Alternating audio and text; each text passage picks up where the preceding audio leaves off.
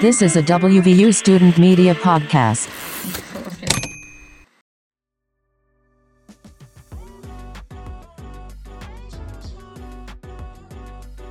This week, a historic SGA election, hate group flyers distributed in Morgantown, and the WVU Day of Giving.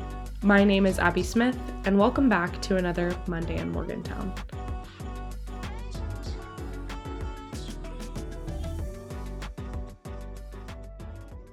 First, Amaya Jernigan and Hunter Moore, both current West Virginia University juniors, have been elected to serve as the university's SGA president and vice president for the 2021-2022 academic year. Jernigan will be the first Black woman to serve as West Virginia University's student body president. Jernigan and Moore, who campaigned on the Action Ticket, aim to advocate for three main platforms, including accessibility, student experience, and community engagement. With their accessibility platform, they will fight to expand access to mental health care on campus, affordability, and transportation. They want to ensure that all students can access all resources that WVU provides. One of their goals with affordability is to have a book stipend within the tuition costs so students don't have to worry about extra costs. To help students stay active on campus despite the pandemic, they will advocate for physical networking spaces and a first-year program. To read more, visit thedaonline.com/news.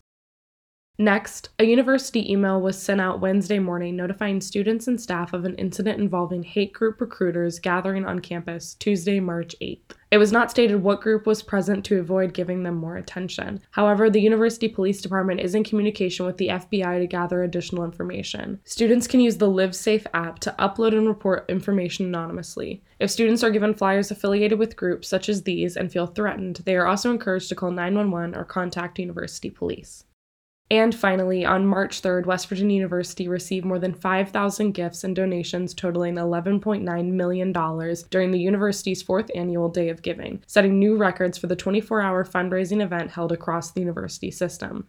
The final numbers exceeded the $11.3 million raised during the last event held in 2019 and nearly doubled the $6 million raised the year before. The combined total for all 4 days of giving, organized by the nonprofit WVU Foundation, exceeds $32 million. Donations like these help fund student programs, clubs, and organizations, and allow students to continue to grow their platforms on campus. These donations also benefit other facets of the university system, including WVU Medicine, Potomac State College, and WVU Tech, and will aid in funding projects like the construction of new residence halls and educational facilities. In addition to organizing the Day of Giving, the WVU Foundation has also established a special fundraising initiative called We Are Stronger Together that helps provide financial support to students affected by the economic challenges that the COVID-19 pandemic has presented.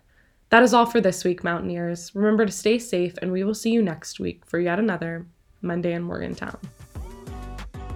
This podcast was made possible in part by the amazing reporting of Christina Rufo and Emily Rexroad.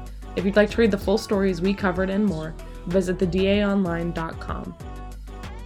This podcast was produced and edited by Abby Smith. To listen to more podcasts produced by the DA, visit thedaonline.com/podcasts. Monday in Morgantown premieres weekly every Monday morning. To ensure you never miss an episode, visit thedaonline.com or subscribe to Monday in Morgantown wherever you listen to podcasts.